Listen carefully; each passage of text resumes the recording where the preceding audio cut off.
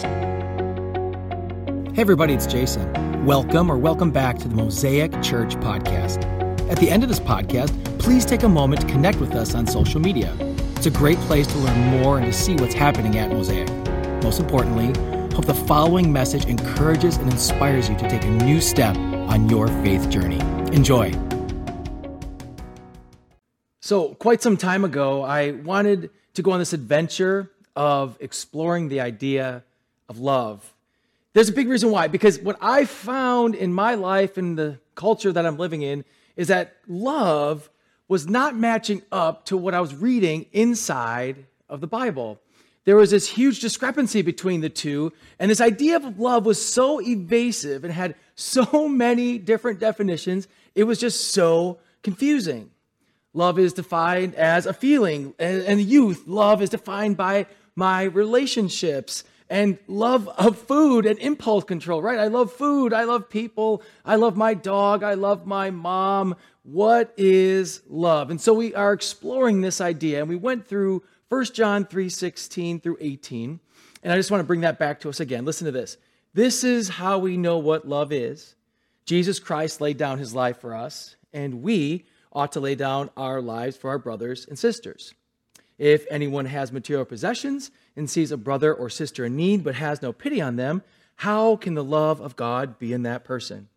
Dear children, let us not love with words or speech, but with actions and in truth. So we found that love is sacrifice because Jesus did the ultimate thing. He sacrificed everything. He gave himself up on our behalf. And love is humble. It means putting other people's needs in front of our own. Love really isn't something that can be verbally just spoken. Love has to have an action to it. And so if I say I love, it's going to mean sacrificial, humble love in which I put others in front of myself.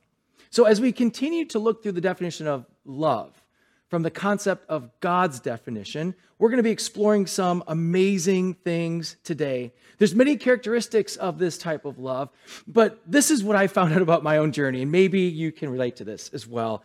I am literally the world's worst lover. I am terrible by it. For so long, I've walked through so many years of my life, rarely loving people. I say I love them, I try to love them, but again, when I speak of love, I'm not talking about the feelings that are inside of me. We're talking about this huge concept of sacrificing ourselves, and in an even bigger concept. Maybe the one that stings the most is that my actions are not matching what I say. Because if love is sacrifice and I'm working hard, I would have a deep pursuing love that would always be putting others in front of my own needs. So as I was exploring what does love mean within the scriptures, I started to fall in love, if you will, with this idea that love for God's love is the one that I wanted in my life. Not only do I want to give that away, but I actually started to see that this type of love is the whole that's sitting inside of me, that to be filled with God's love, this sacrificial love, is really the fulfilling part of me as a human who's broken and messed up. And so I started to dream. I started to dream this thought: what would happen if we could look in the eye of people and love them simply because God does? Love people no matter what their background is, no matter what their story is, no matter what their political stance is, no matter what side of the tracks they live on, no matter what skin color they are. But we actually start to stop loving the way we think love is, but we start loving the way that God says love is. So this morning we are going to look at a passage again, but now we're going to look at love through a different angle, because love has so many facets to it, the sacrificial love. In John 8:2-11, this is a fascinating and often very actually controversial passage, because this is when Jesus is tested on his views and his actions are going to be put to the test of love. So if you are following along in your Bibles, your Bible apps, John chapter 8, verses 2-11, it says this: At dawn, he appeared again in the temple courts where all the people gathered around him, and he sat down to teach them. The teachers of the law and the Pharisees brought in a woman caught in adultery. They made her stand before the group and said to Jesus, "Teacher, this woman was caught in the act of adultery. In the law of Moses, commanded us to stone such women. Now, what do you say?" They were using this question as a trap in order to have a bias for accusing him. But Jesus bent down and started to write on the ground with his finger. When they kept on questioning him, he straightened up and said to them, "Let any one of you who is without sin be the first to throw a stone at her." Again, he stooped down and wrote on the ground. At this, those who heard began to go away one at a time, the older ones first, until only Jesus was left. But the woman still standing there, and Jesus straightened up. He asked her, "Woman, where are they? Has no one condemned you?" "No one, sir," she said. "Then neither do I condemn you," Jesus declared. "Now go and leave your life of sin." Let's put ourselves inside of this story. It's early in the morning. It's dawn, right? So you've got that dawn time. Jesus is sitting on the ground, and he's teaching to the group of people inside of the temple courts. And in walks the Pharisees, dragging this woman in the early morning. This woman probably was found in the act of adultery. Being early morning, perhaps she was found in the home of a married man.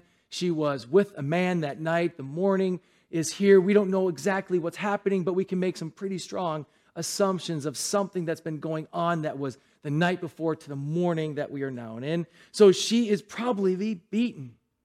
As she's walking through the crowds and they're yelling at her, they're hitting her and spitting on her, and they're tearing the clothes off of her. She would come to this place because this is now a time of Mosaic law, or not the law of Moses, not Mosaic law, Mosaic law of Moses, or the Old Testament law. And the Mosaic law made it very clear that anybody caught in the act of adultery was to be killed, was to be stoned. So the accusers bring her into the temple. And for the sake of our culture, just imagine this. Imagine if you sinned, and then on a Sunday gathering, we grab you and drag you to the stage and announce to everybody who's sitting here this morning that you had sinned, and in this sin now, we are supposed to all stone you to death. The shame, the embarrassment. This woman maybe had her clothes like half hanging off of her, so just the shame of her body being exposed, beaten, spit on, ridiculed. She would just be weeping, and the same way that you would be here, so ashamed and broken. And here we have this happening in a real life scenario in their quote unquote worship place, or their temple where we worship inside of the church. So here she is dragged through the streets, thrown into a crowd of men, because only men could come to that place to worship at that time in their culture. Thrown into a crowd of men. And Jesus, sitting there as he's teaching, says, wonder what's going on in this story. Because in the Old Testament, we see something very different than the culture that we're in. In this temple court where Jesus is teaching to these group of men, that was a New Testament. There was a new cultural thing. In the Old Testament, we see something very different in regards to women and how they were treated. In the time of Jesus, women were not regarded well. They were not educated.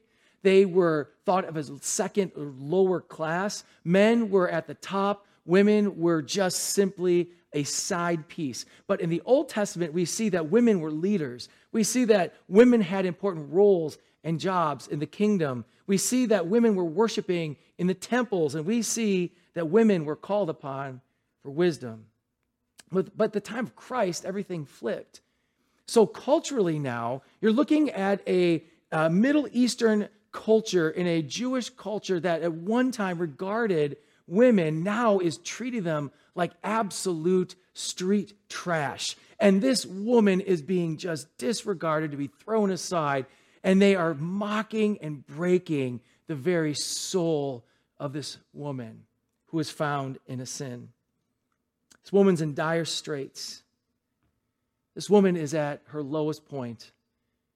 This woman's about to die. And they bring her in before Jesus to have him declare her death. Now, Jesus, we know a lot about him. Now we've got the whole story back, right? But imagine this happening culturally within that time. I want you to put yourself in there. It wasn't as hot, the hot heat of the day yet, but the sun is out. It's going to be very warm. The culture in that time, as we know, was very, very dry and dusty. The land they lived in and the culture, as we spoke about, is that men were the top and women were the bottom. And so we put ourselves in the shouting and the yelling of the crowds, and Jesus is now put on the spot and asked this question. What are you going to do about this? They're putting him to the test. So let's think through this again. Visualize. Put yourself here. Visualize what is happening. Listen to this again. At dawn, he, Jesus, appeared again in the temple courts, where all the people gathered around him, and he sat down to teach them. The teachers of the law and the Pharisees brought a woman caught in adultery. They made her stand before the group and said to Jesus, "Teacher, this woman has caught in the act of adultery. In the law of Moses commanded us, stone such women. Now what do you say?" And they're using this question as a trap in order to have a basis for accusing him. But Jesus bent down and started to write on the ground with his finger. And when they kept on questioning him, he straightened up and said to them, "Let any of you who is without sin be the first to throw a stone at her." Again, he stooped down and wrote on the ground. At this, those who heard began to go away one at a time, and the older ones first, until only Jesus was left, with the woman still standing there. Jesus straightened up and asked her, "Woman, where are they? Has no one condemned you?" "No one, sir," she said. "Then neither do I condemn you," Jesus declared. "Go now and leave your life of sin." So they knew it. Everybody there knew exactly what was supposed to happen according to the Mosaic law. Though in the Old Testament, women were highly regarded, anybody caught in the act of adultery. So anybody at any time, this was going to be the death by stoning verdict. And so the Mosaic law, this idea that these laws were given to help them, it sounds very, very harsh in our terminology, but understand that this is a guideline for a very sinful people group. And this sinful people group, as they are coming together, needs something to direct them. And we have the term the 10 Commandments. Have you ever heard that before? Which are they call them the Big Ten, right? And the 10 Commandments were given, and that's kind of the guideline. And then inside of that, God made all these rules and laws to help govern a people group.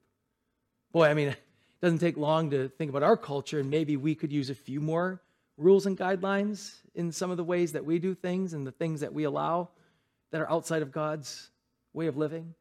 But regardless, their rules and laws were there to help govern them. So this was the tension point. This is the tension point. They all knew the law. And here is where the tension rises. If Jesus endorsed the Mosaic law, his teaching of love and mercy and compassion would be completely questioned. Because he's been telling everybody that God loves them, everybody about grace. He's been teaching this message. So if he has this stoning happen, they'll say, whoa, wait a minute. You said that there's love and grace for sinners. You said, Jesus, you came to seek and save the lost. I saw you eat with sinners, hang out with sinners, and you are now saying that this sinner specifically should be stoned. We got a question. I have a question for you, Jesus. Do you really love? So there, again, the huge crowd is all watching this. Secondly, he would be seriously questioning and challenging the Roman law that says that no Jew can pass or carry out a death sentence. So even though the Jewish law said they could do it, the Roman law said they could not.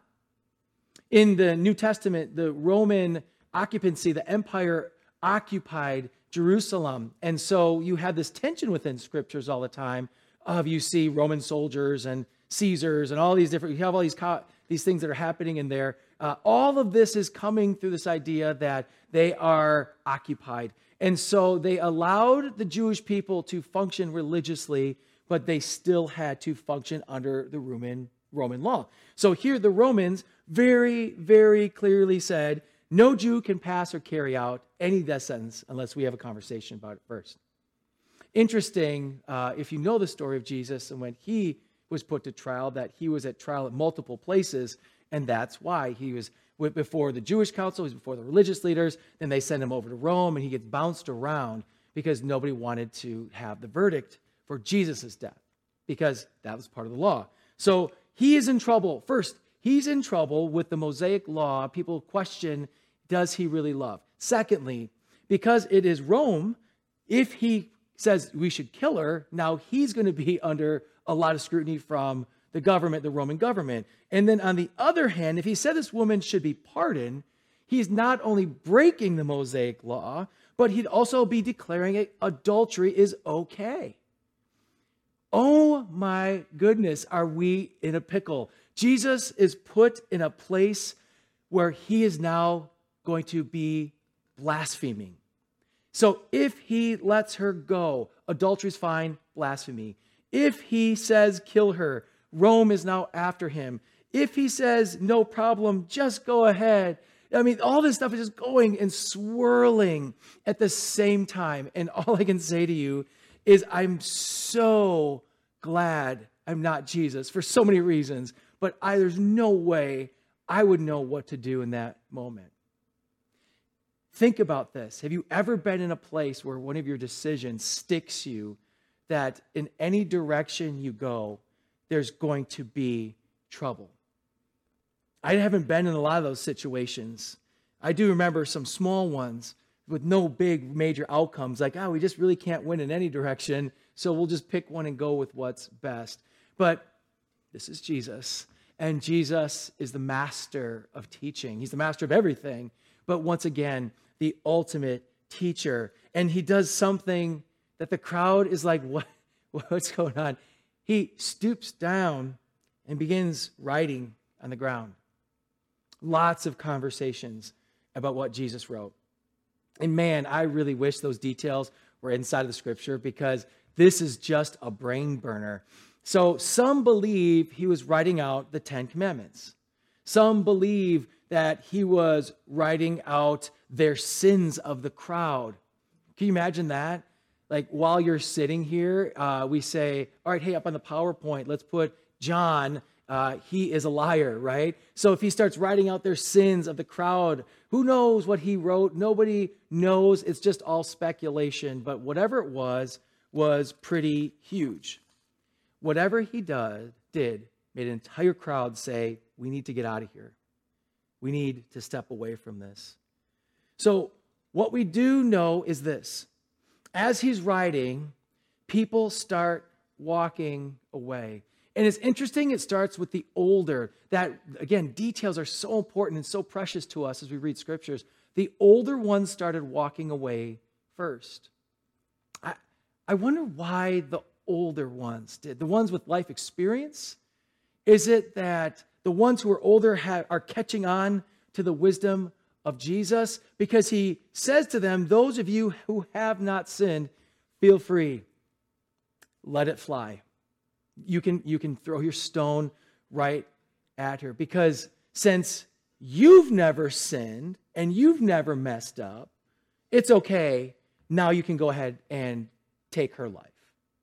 And what Jesus does in a mastery of teaching is actually brings a crowd who is pious, a crowd who believes that this woman is street trash beneath them. They take a crowd who is accusing, a crowd who is angry, a mob-like mentality, not Montano, mentality, a crowd-like mentality around them, and they're all ganging up on her, and he says this, if you have sinned, you are just like her.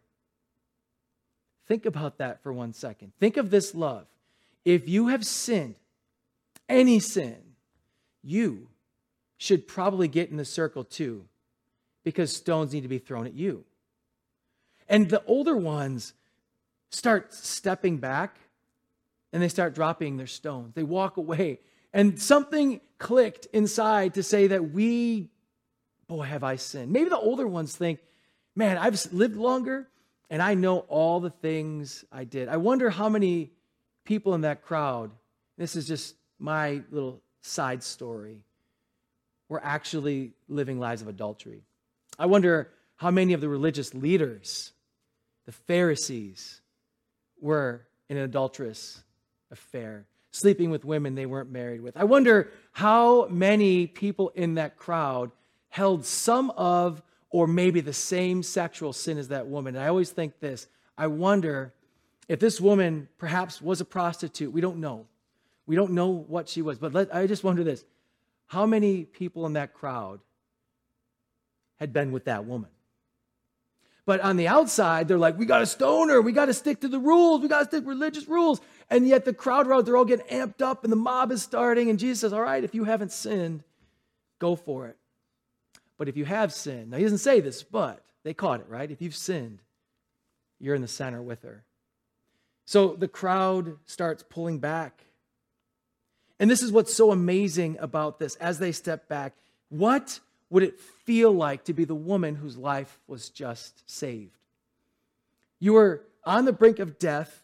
Just think, you're spitting, the beating, the tearing of the clothes, the shame, the guilt, the brokenness. All of this is wrapped up into a big thing, and you are now going to die. And so as she's on a heap on the ground, just weeping and knowing that stones are going to be flying at her head, then that she is going to be murdered right there in the temple courts. All these men are gone. They're all stepping back. The crowd is empty, and she looks up, and they're gone. They're gone. How would you feel if somebody loved you that much? You know, one of the hardest things for me is in my ministry time is for people to not understand that God is love. So many people, and us, right? We have moments, but we think God is rules. We think God is angry. We think God is almost, if we say the word, hateful. That God loves this group, but not that group. That God loves people who get it all right, but he doesn't love sinners. We explored that. But I want to keep this thought process rolling inside of our minds to understand the beauty of this. This woman deserved death. This woman, by her crimes, had done a heinous crime, but she was spared. And she was loved by somebody who shouldn't have loved her. Guys, this is the beauty of the gospel. This is the beauty of God's love for us. He isn't an angry, vengeful, law-giving, don't have fun, live this way because this life's going to totally be worse than if you follow me. It isn't that part of it. It is love-driven because there's better for us. And for this woman, her life was broken because of her choices, but the crowd was broken because of their choices. And all of you are broken because of your sin as well. So we, all of us here, are in the middle of the crowd as well. We are the ones holding stones, but each one of us should be stepping to the center of the circle. And that, my friends, is the beauty of the gospel, is that Jesus loved us so much, and he loves the unloving. Studying this passage has changed my life. Studying this passage and the way I look at people transforms and has transformed the way I view humanity.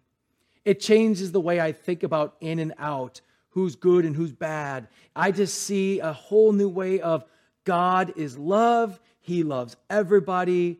He is not pointing fingers. He's pointing their finger to God and saying there's better. He's not saying you're condemned. He's saying this, dear friends, stop sinning because God's way is better. Totally different way of seeing God. And so now when I see people, I don't see a laundry list of how terrible they are and all their bad marks and all their bad things, because Jesus shows love. And so in my life now, no matter where your story is, and maybe you've experienced this with me, if you know me and some of my friends who've experienced, I'm not here to tell you how terrible a person you are. I'm here to walk with you to show you the beauty of God's forgiveness, Because if you're in the center of the circle, then I'm in the center of the circle. And we're there together. This changed my life. Because now, if I'm as a disciple in the year 2022, I now have to live like him, and I get to love like him. Man, it just takes the pressure off. And depending on your religious background, maybe you came from a place where you were Bible beaten, we'll say, right? They're just slapping on like, you're terrible. Every Sunday you walk away feeling more guilty of your terribleness. Or maybe you came from a religious background in which you could do anything. Nothing matters. Like, live how you want, doesn't really matter, but come on Sunday, ask for forgiveness, then go live your life any way that you want. Those two extremes are not Jesus. What Jesus says, here's the truth, and I'm going to blend that with grace, and Jesus is the perfect blending of grace and truth at the same time. Because what is true, this woman is making a terrible mess of her life. She is sinning. It is breaking her down because we were made in God's image to be image bearers. And so there's truth there that she's got to stop sinning. It's going to kill you. But the grace says this, I know that you're broken, but I forgive you. Even though you should die, I'm going to offer you life. And friends, that is the gospel that we cling to so much. Listen to this verse, Ephesians 2, 4-5. But because of his great love for us, God, who is rich in mercy, made us alive with Christ, even when we were dead in transgressions. It is by grace you have been saved. God's love is just so full of mercy. It's so full of grace. But what exactly does that mean? What does it mean when all this is happening that Jesus didn't condemn the woman even though she was caught in this sin? Listen to this quote by Paul Zoll. Grace is unconditional love towards a person who does not deserve it. Let me say that again. Grace is unconditional love toward a person who does not deserve it. Unconditional love when a person doesn't deserve it. Let me move this around a little bit for you because I'll play with this, right? Grace is unconditional love for you when you don't deserve it. Grace is unconditional love for that person who hurt you when they don't deserve it. Grace that's given to us is now grace that goes out. Justin Holcomb, in his article, What is Grace?, says it perfectly. Unfortunately, grace is most needed and best understood in the midst of sin, suffering, and brokenness. This conflict is that we live in a world of earning and deserving. These result in judgment. That is why everyone wants and needs grace. Judgment kills. Only grace makes us alive. A shorthand for what grace is. It is mercy, not merit. Mercy, not merit. Just think about this. If you think of the idea of judgment, what I'm earning and what I'm deserving, and grace is the other side as I'm getting mercy and not the merit. Grace is the opposite of karma. Everyone says, oh, we got good karma. Oh, karma, karma, karma, which is a total misconception. It's a false religion and not a term we should even think or use because that's not God. What God is that what we deserve, we don't get. That's grace.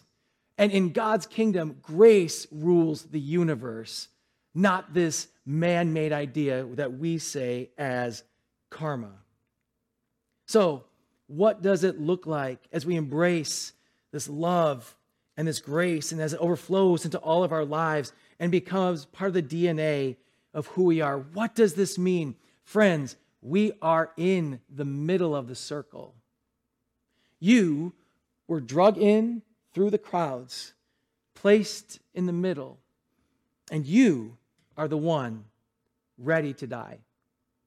And you, because of what you have done, and I have done, and we have done, we have broken God's law. We are guilty. We are in the center. We're surrounded by people. This should be the end of us. Mosaic Church, we are all huddled together, and this is the end. There's groups all around us with stones, big, heavy stones to crush our bones and to end our life. But this is not going to happen because of grace.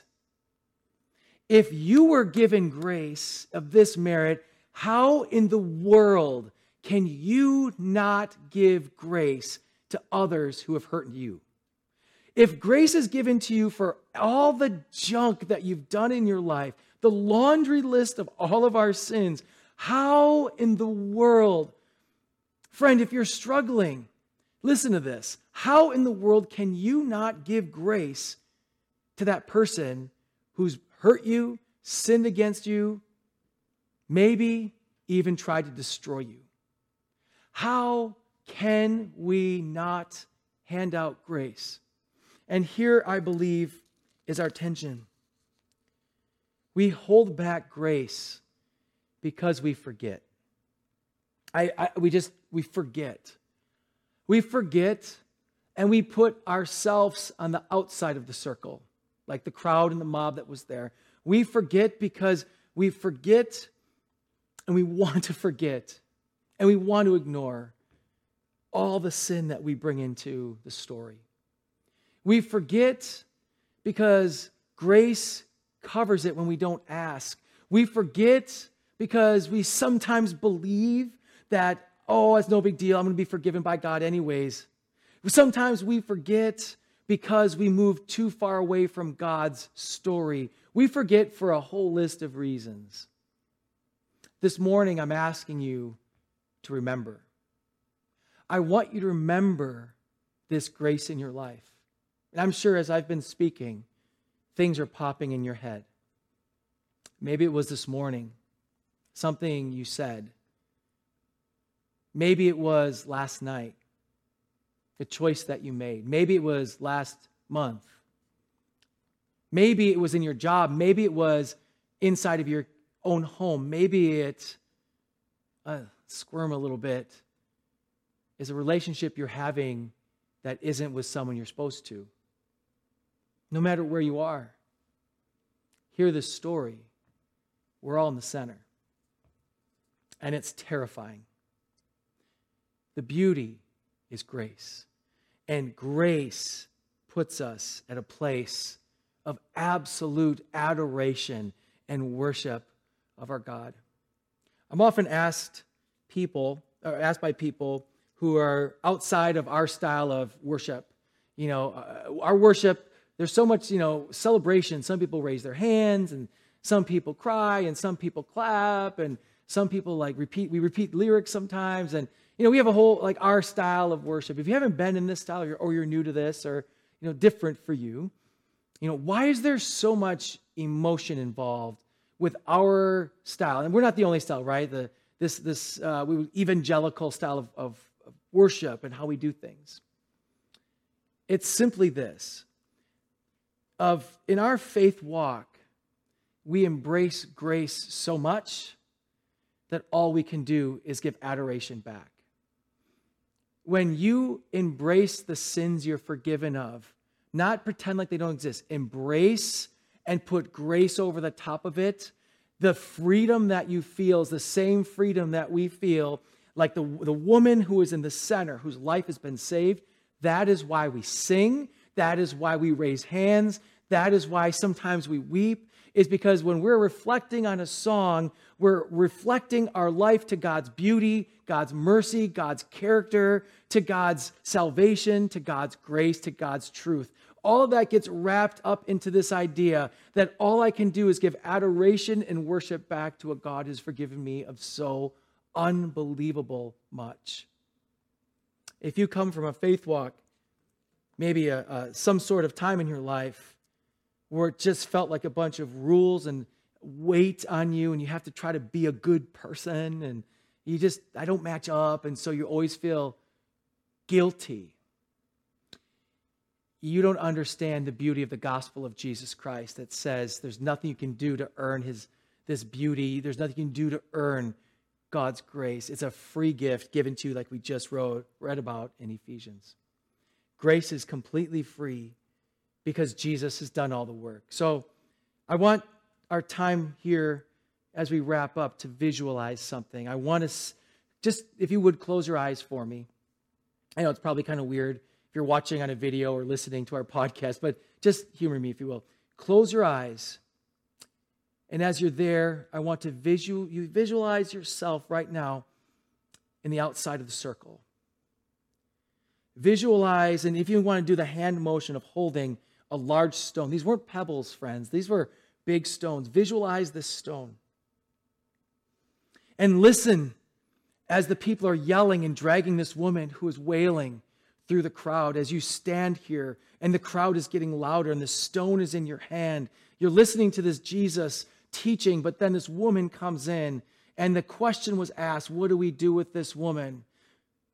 And the stone is in your hand, but you've got a side of the story that's different from the rest. You know grace. You know Jesus. Now, as you hold this stone, listen to this verse once again. But Jesus bent down and started to write on the ground with his finger. When they kept questioning him, he straightened up and said to them, "Let any one of you who is without sin be the first to throw a stone at her." Again, he stooped down and wrote on the ground. At this, those who heard began to go away one at a time, the older ones first, until only Jesus was left. With the woman still standing there, Jesus straightened up and asked her, "Woman, where are they?